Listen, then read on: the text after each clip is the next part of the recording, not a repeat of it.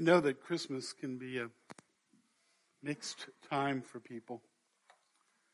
For some, it's a difficult time.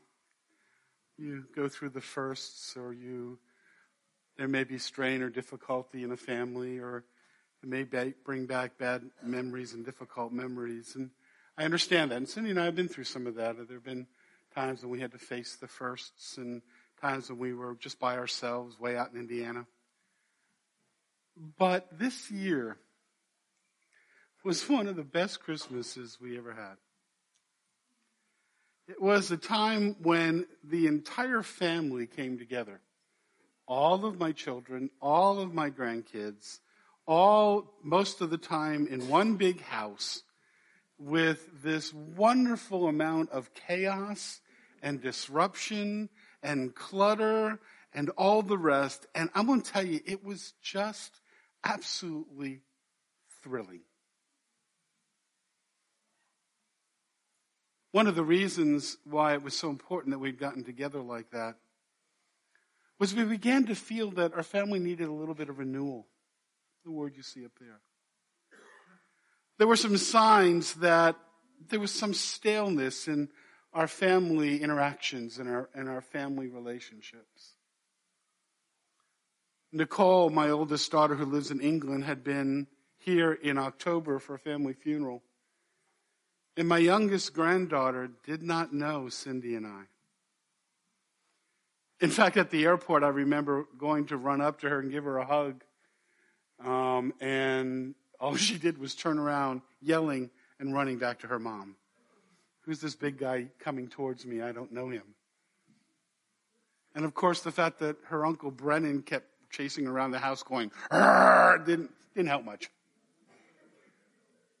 We realized we hadn't been together very much. We realized we hadn't had the opportunity to be face-to-face other than through computer. And the cousins didn't really know each other. And we began to say, you know what? We need to do whatever it's going to take to make sure that we can be together to renew those relationships. Now, there was nothing fancy about this Christmas, other than maybe Nana bought more gifts than normal. But we weren't out on a cruise. We weren't in some special cabin. The decorations were sort of our normal decorations. The meals weren't anything particularly special. We went out a few times. We didn't do anything other than going to the Franklin Institute that was sort of out of the ordinary. But just the ordinary events of life became a means by which our family was renewed. Now, not everything was perfect. There was some bickering that would go on every so often. I noticed particularly between spouses, as there would be some disagreements and things.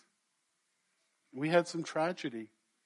Some of you know that I had a nephew that passed away a couple days after Christmas, and last week I did the funeral, 58 years old.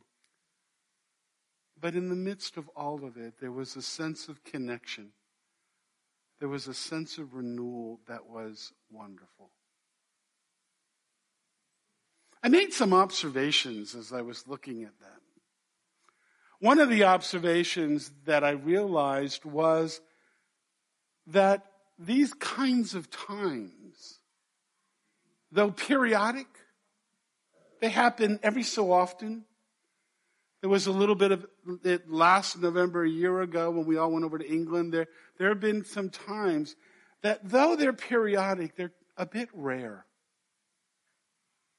I can probably count on one hand the number of times that, as a family, we had those kinds of activities and renewals.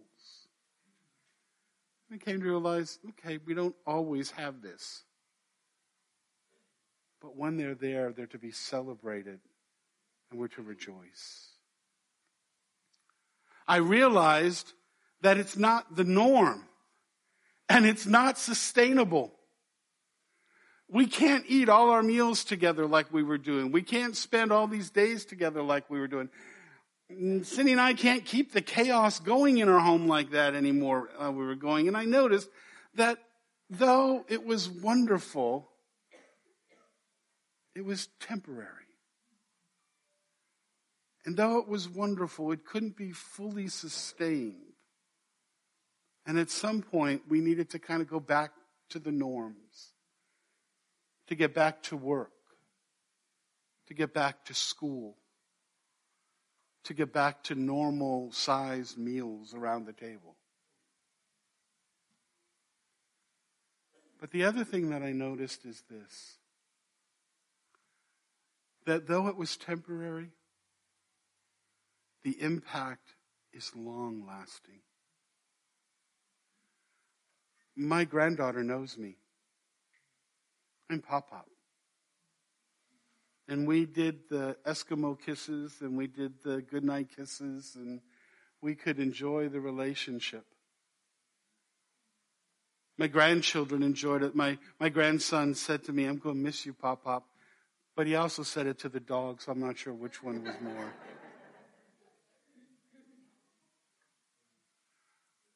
And the stories.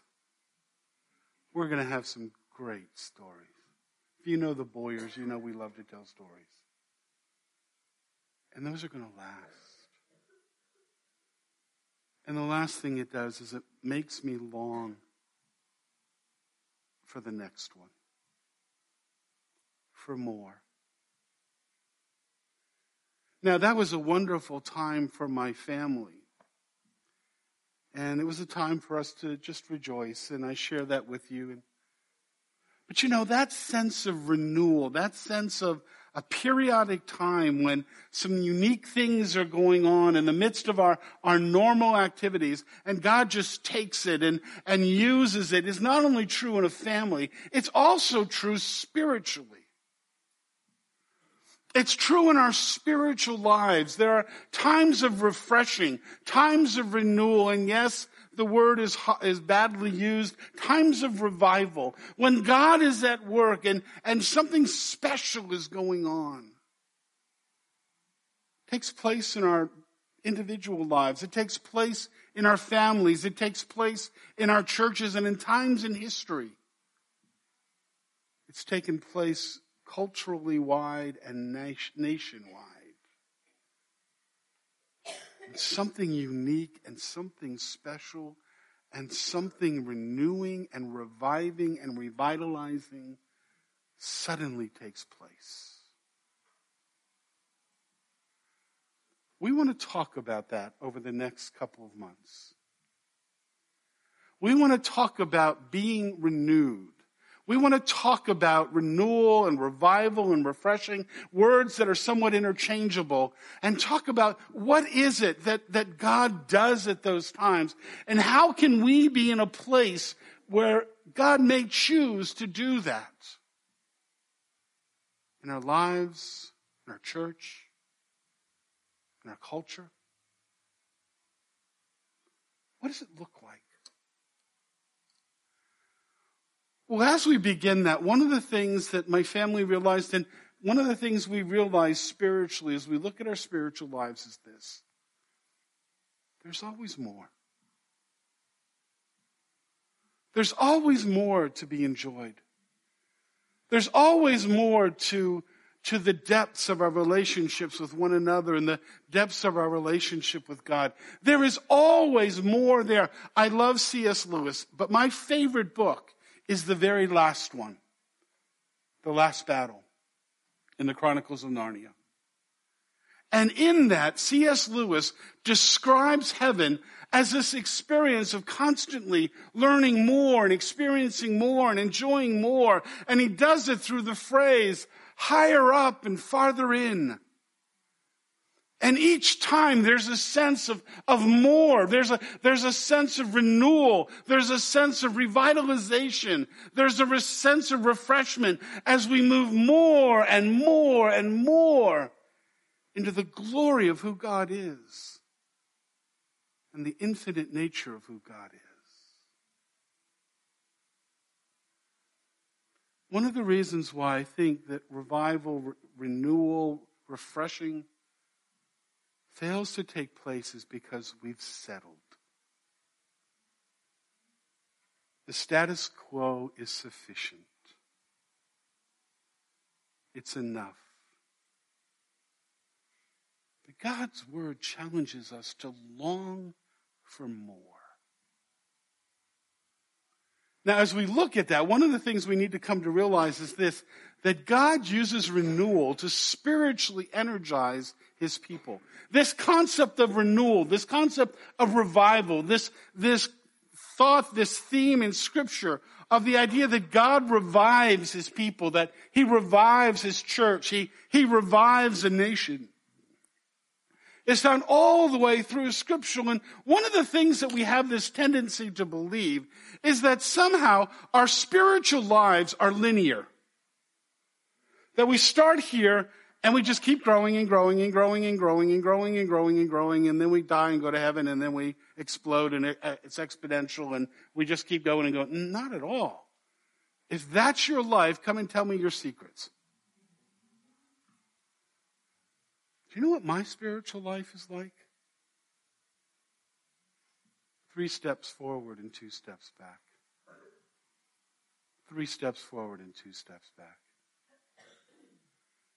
God shows me something, and I grab onto something, and something happens in my relationship with God, and I feel that sense of renewal and that sense of refreshment. And then I find, a year later, 2 years later, boy, I'm just back to the status quo. In fact, what we begin to realize is that our growth looks more like this. God's at work. But God uses these unique times in our lives to just expand us and revive us. Now, that's the theme of the next 8 weeks.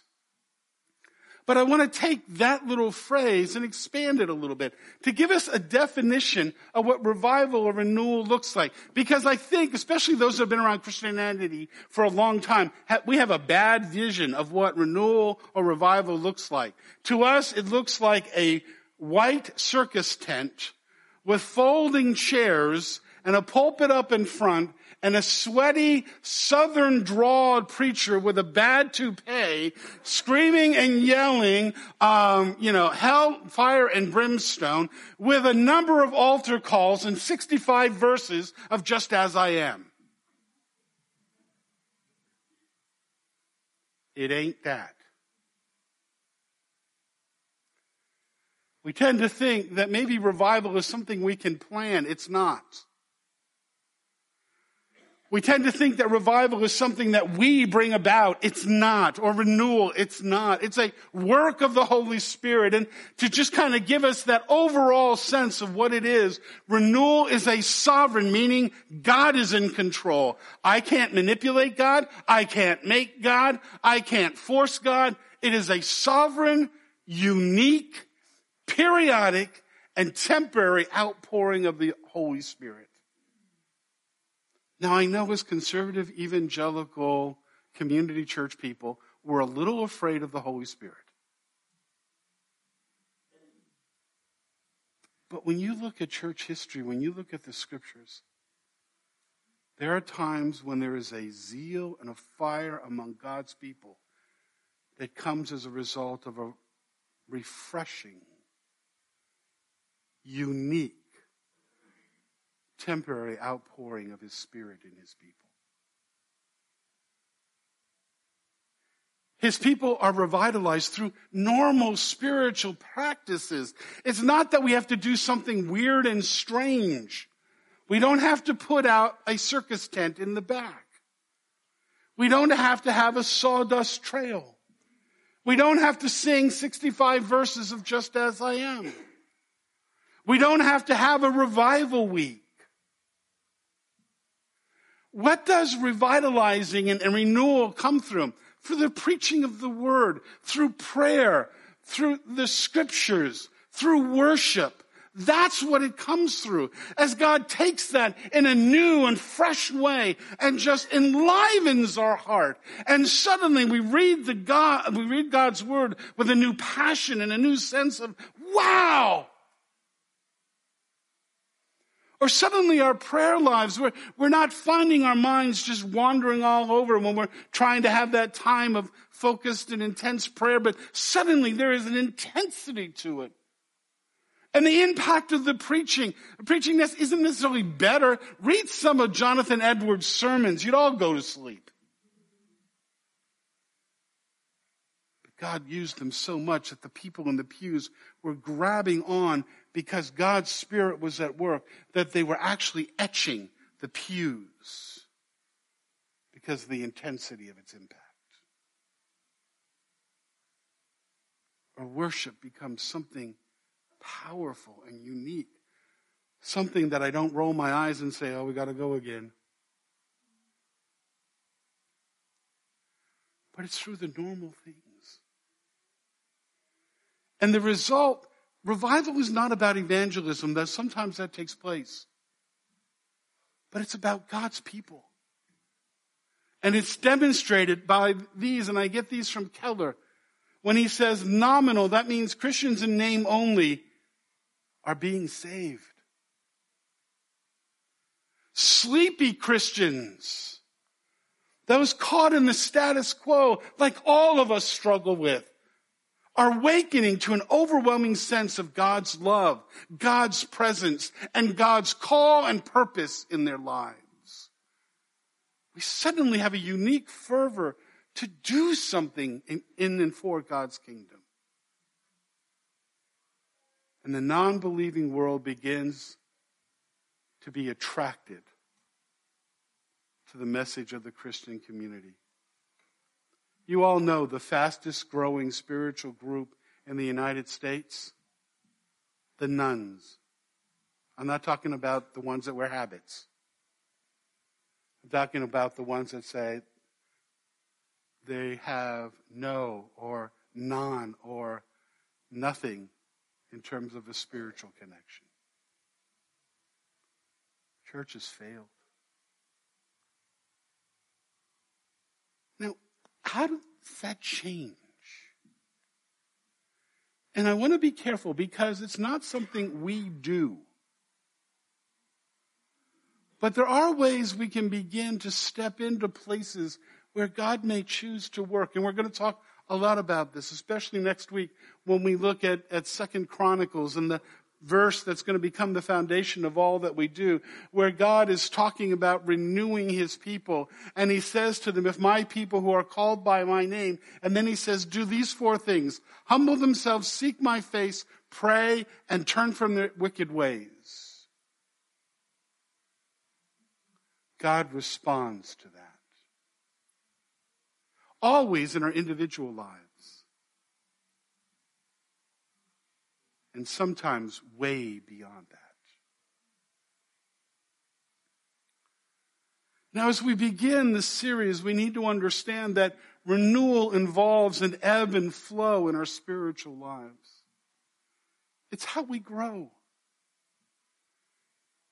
There have been times in my life spiritually and in your life also, if you've walked with the Lord for a while, when there's just this freshness and newness about our relationship with the Lord, whether it's at the very beginning of our experience with the Lord, or 10 years in, or 20 years in, or 30 years in, or 40 years in, or 50 years in, or, whatever it may be. In churches, there are times when God just seems to be working. In some ways, if you were following through December as God was pouring out in abundance resources through his people, that was a unique time. And you see it all the way through history and all the way through Scripture. And we're going to run through these very, very quickly. But you see it in the life of Abraham. Sometimes Abraham is walking in faith in chapters 12. And when he's called by God and he leaves his family and he goes to the land that God was showing him. And then other times he's just really messing it up royal when he lies about Sarah and says she's my sister. When he gets messed up with Hagar and Ishmael comes and that causes all kinds of problems. And other times in his life, times when there is just this flowing, and then times when there's an ebbing and a stagnation. The Exodus, this is going to be a little bit of what we look at in a few moments, and particularly the passage that Adam read this morning with the golden calf.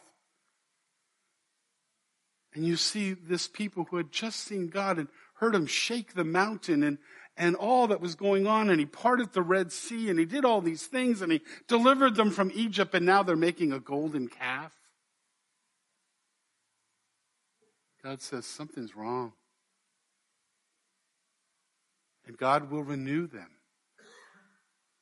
You see it in the time of the Judges. The whole idea of the book of Judges is the people are delivered by God. They follow him for a while, and then they begin to become corrupt in their lives, and they begin to become immoral in their lives. And God brings a time of judgment and discipline. They cry out, and God delivers them again. And you see that all the way through the book of Judges.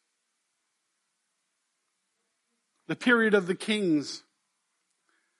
When you read through, and this is what we're going to really look at over the next several weeks, as much of our time is going to be spent in 2 Chronicles, which is the chronicle, the story of the kings of the northern and the southern kingdom, of Israel and Judah. And when you read through and you just look at the kings of Judah, you see Rehoboam is bad. You see Abijam bad. You see Asa good. You see Jehoshaphat good. You see Jotham bad. You see Azaziah bad. You see Athaliah bad. You see, and there's bad and good and bad and good. And you see the people going through these times of refreshment. And then these times of stagnation. You see it in the time of the return of the nation to Israel. Eric's going to preach on 2 books that I love, Haggai and Zechariah. I know you had your devotions in them this morning. Where God says you've lost sight of the work. Be renewed. You see it in the churches in Revelation chapters 2 and 3. Ephesus, where God comes and says, you've lost your first love. Ephesus, a church every one of us might have wanted to be a part of. They had the teaching. They had the worship teams. They had all of those things. And God says, you know what? You need a renewal and a refreshing. There are so many other churches that are there. In fact, out of the 7 churches that are mentioned, 5 of them need renewal. Pergamum has become antinomian. They become immoral in their actions. They follow the culture around them. God comes and says, you need a renewal. We can talk about Thyatira and the corruption that their leaders had led them to. The struggle and the difficulty, and God coming and saying, be renewed. We can look and talk about Sardis, who, like those in Haggai and Zechariah, they lost sight of their purpose. Beloved, our purpose is not to make more money. Our purpose is not to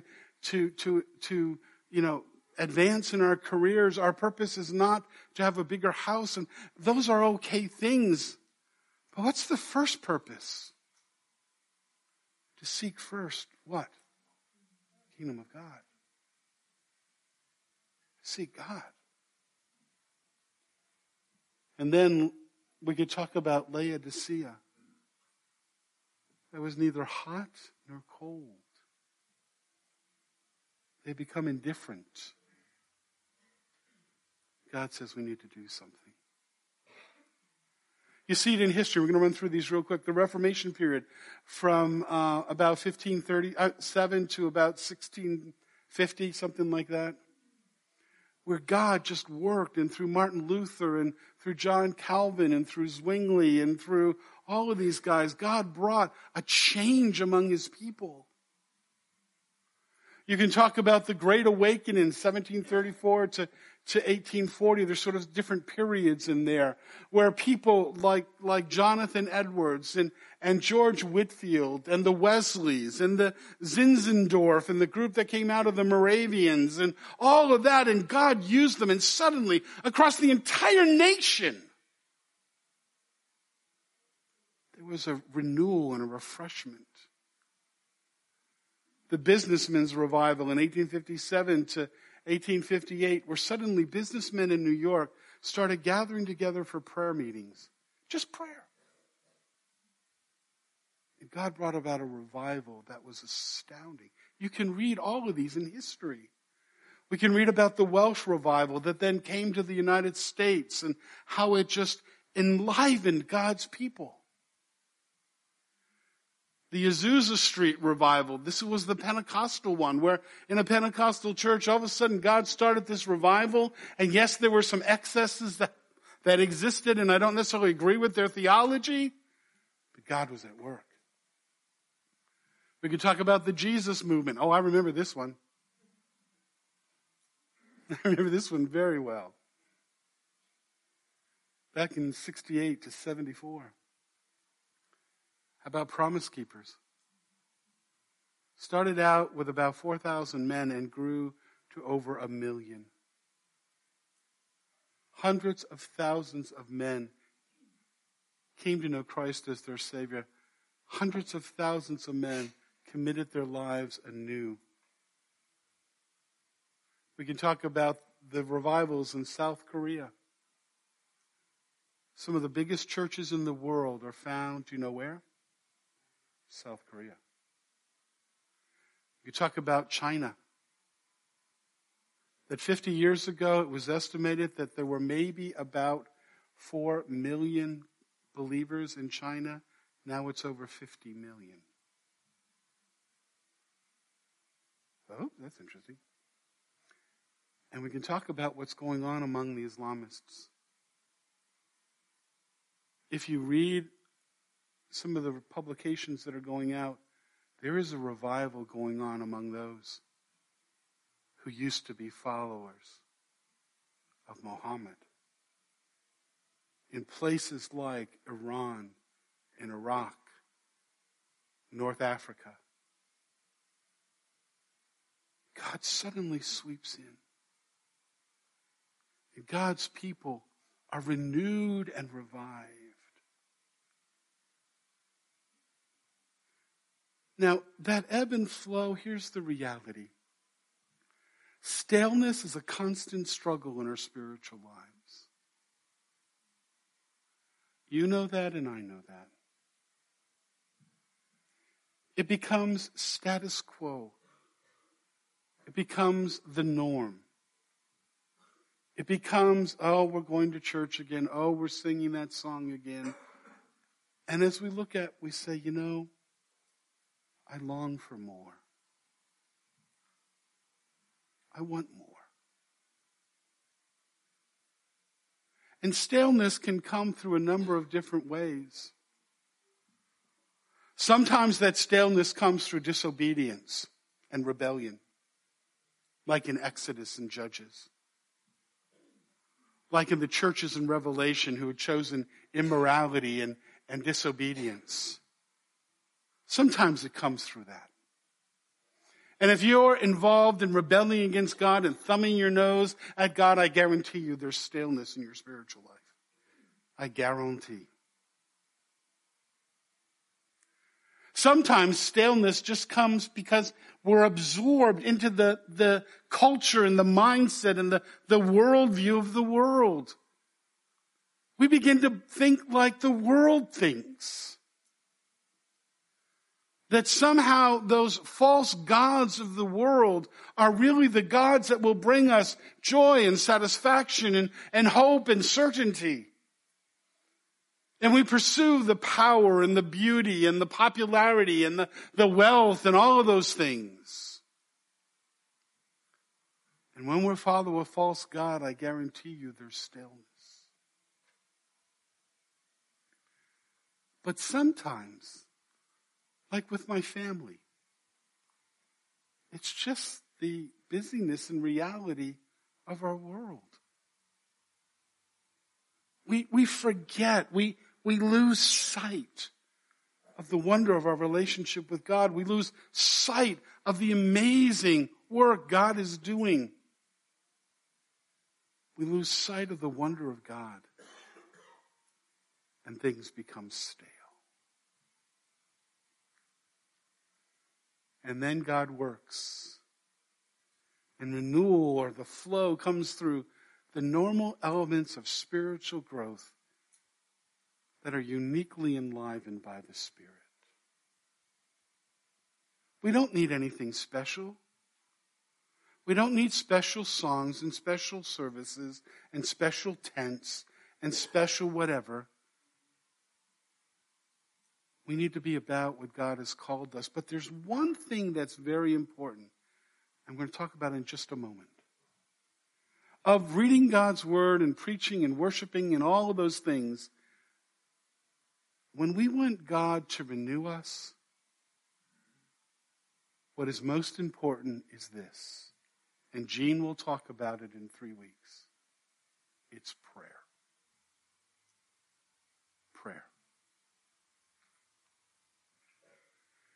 You see, the reality of our lives is this: renewal flows from our prayerful response to a spiritual dissatisfaction. We look into our lives and we say, it's not all I want. There's a disquiet in our hearts, in our souls. We say, Lord, I want more of you. Lord, I want to understand you more. Lord, I want to experience you more. Lord, I want to know you more. It drives us to say, God, I am fervently praying that you will move, that you will work, that you will renew. You see, we often sense something is missing in our spiritual lives, in our families, in our churches, in our culture, in our nation. We look into our lives and we say, Lord, I just don't have that passion. God, your word just doesn't seem to open up like it once did. God, that sense of prayer and connection with you, Lord, it's just not there. And oh, Lord, I long for it. Maybe it's in our families. Maybe it's in our church. God, I wish there was a sense of renewal and revival in our church, we say to ourselves. I wish we longed to gather. I wish we longed to pray. I wish we longed to celebrate and rejoice who God is. And God, I just don't sense it the way I want it. How about our culture? You look at our culture and we've gone upside down. Where at the award ceremonies last week, one of the actresses held up her golden statue, call it an idol, proclaimed how glad she was to have killed her unborn child in order to gain that golden idol. Something's wrong. Our body politic, where there is no comedy, there's no common ground, there's no ability for us to work together, and anyone that disagrees is automatically immoral and disgusting. We say, God, something is wrong. Something is wrong in here, and out there. And we long for more than this status quo. The passage that Adam read is an amazing passage. The people had just committed the sin with the golden calf, and I love Aaron's excuse. Well, they just gave me their gold. I threw it in the fire, and out popped the golden calf. And God brought judgment to the nation, discipline. But then you read this. God says to the people, I will send an angel before you and drive out, and Adam, you did great. The Canaanites, the Amorites, the Hittites, the Perizzites, the Hivites, the Jebusites. Go up to the land flowing with milk and honey. I'm going to give you what you want. I'm going to give you the land. I'm going to give you that promise. I'm going to take you into the land and it's going to be yours. But I'm not going to be with you. You won't sense that closeness and intimacy with the Lord. I will not be with you. That's part of the struggle we feel. God, where are you in my own life? God, where are you in our church? God, where are you in our culture? God, where are you in our nation? God, yes, we can have good things that, my investments have gone through the roof. I'm so thankful for that. My family comes together and we have a great Christmas. But God, without you, it's worthless.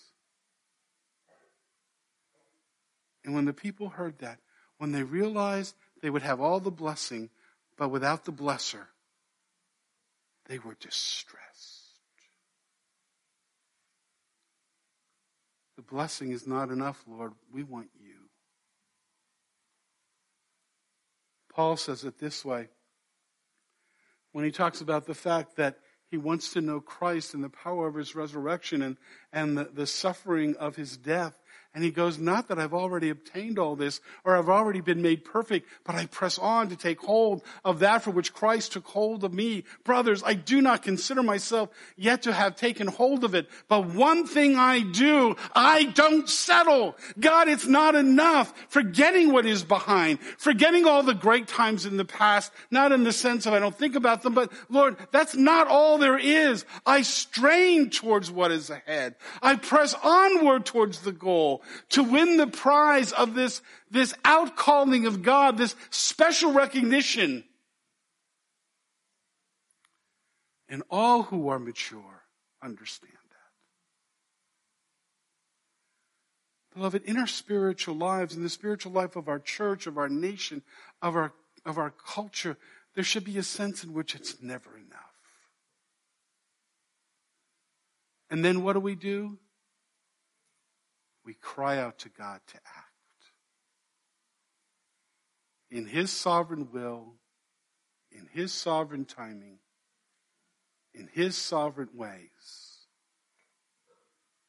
we say, God, please work. That's what you see Moses doing in verse 12 of Exodus 33, when he cries out to God and says, God, please don't leave us. And God says, I will be with you, singular Moses. And God says, Lord, that's not enough.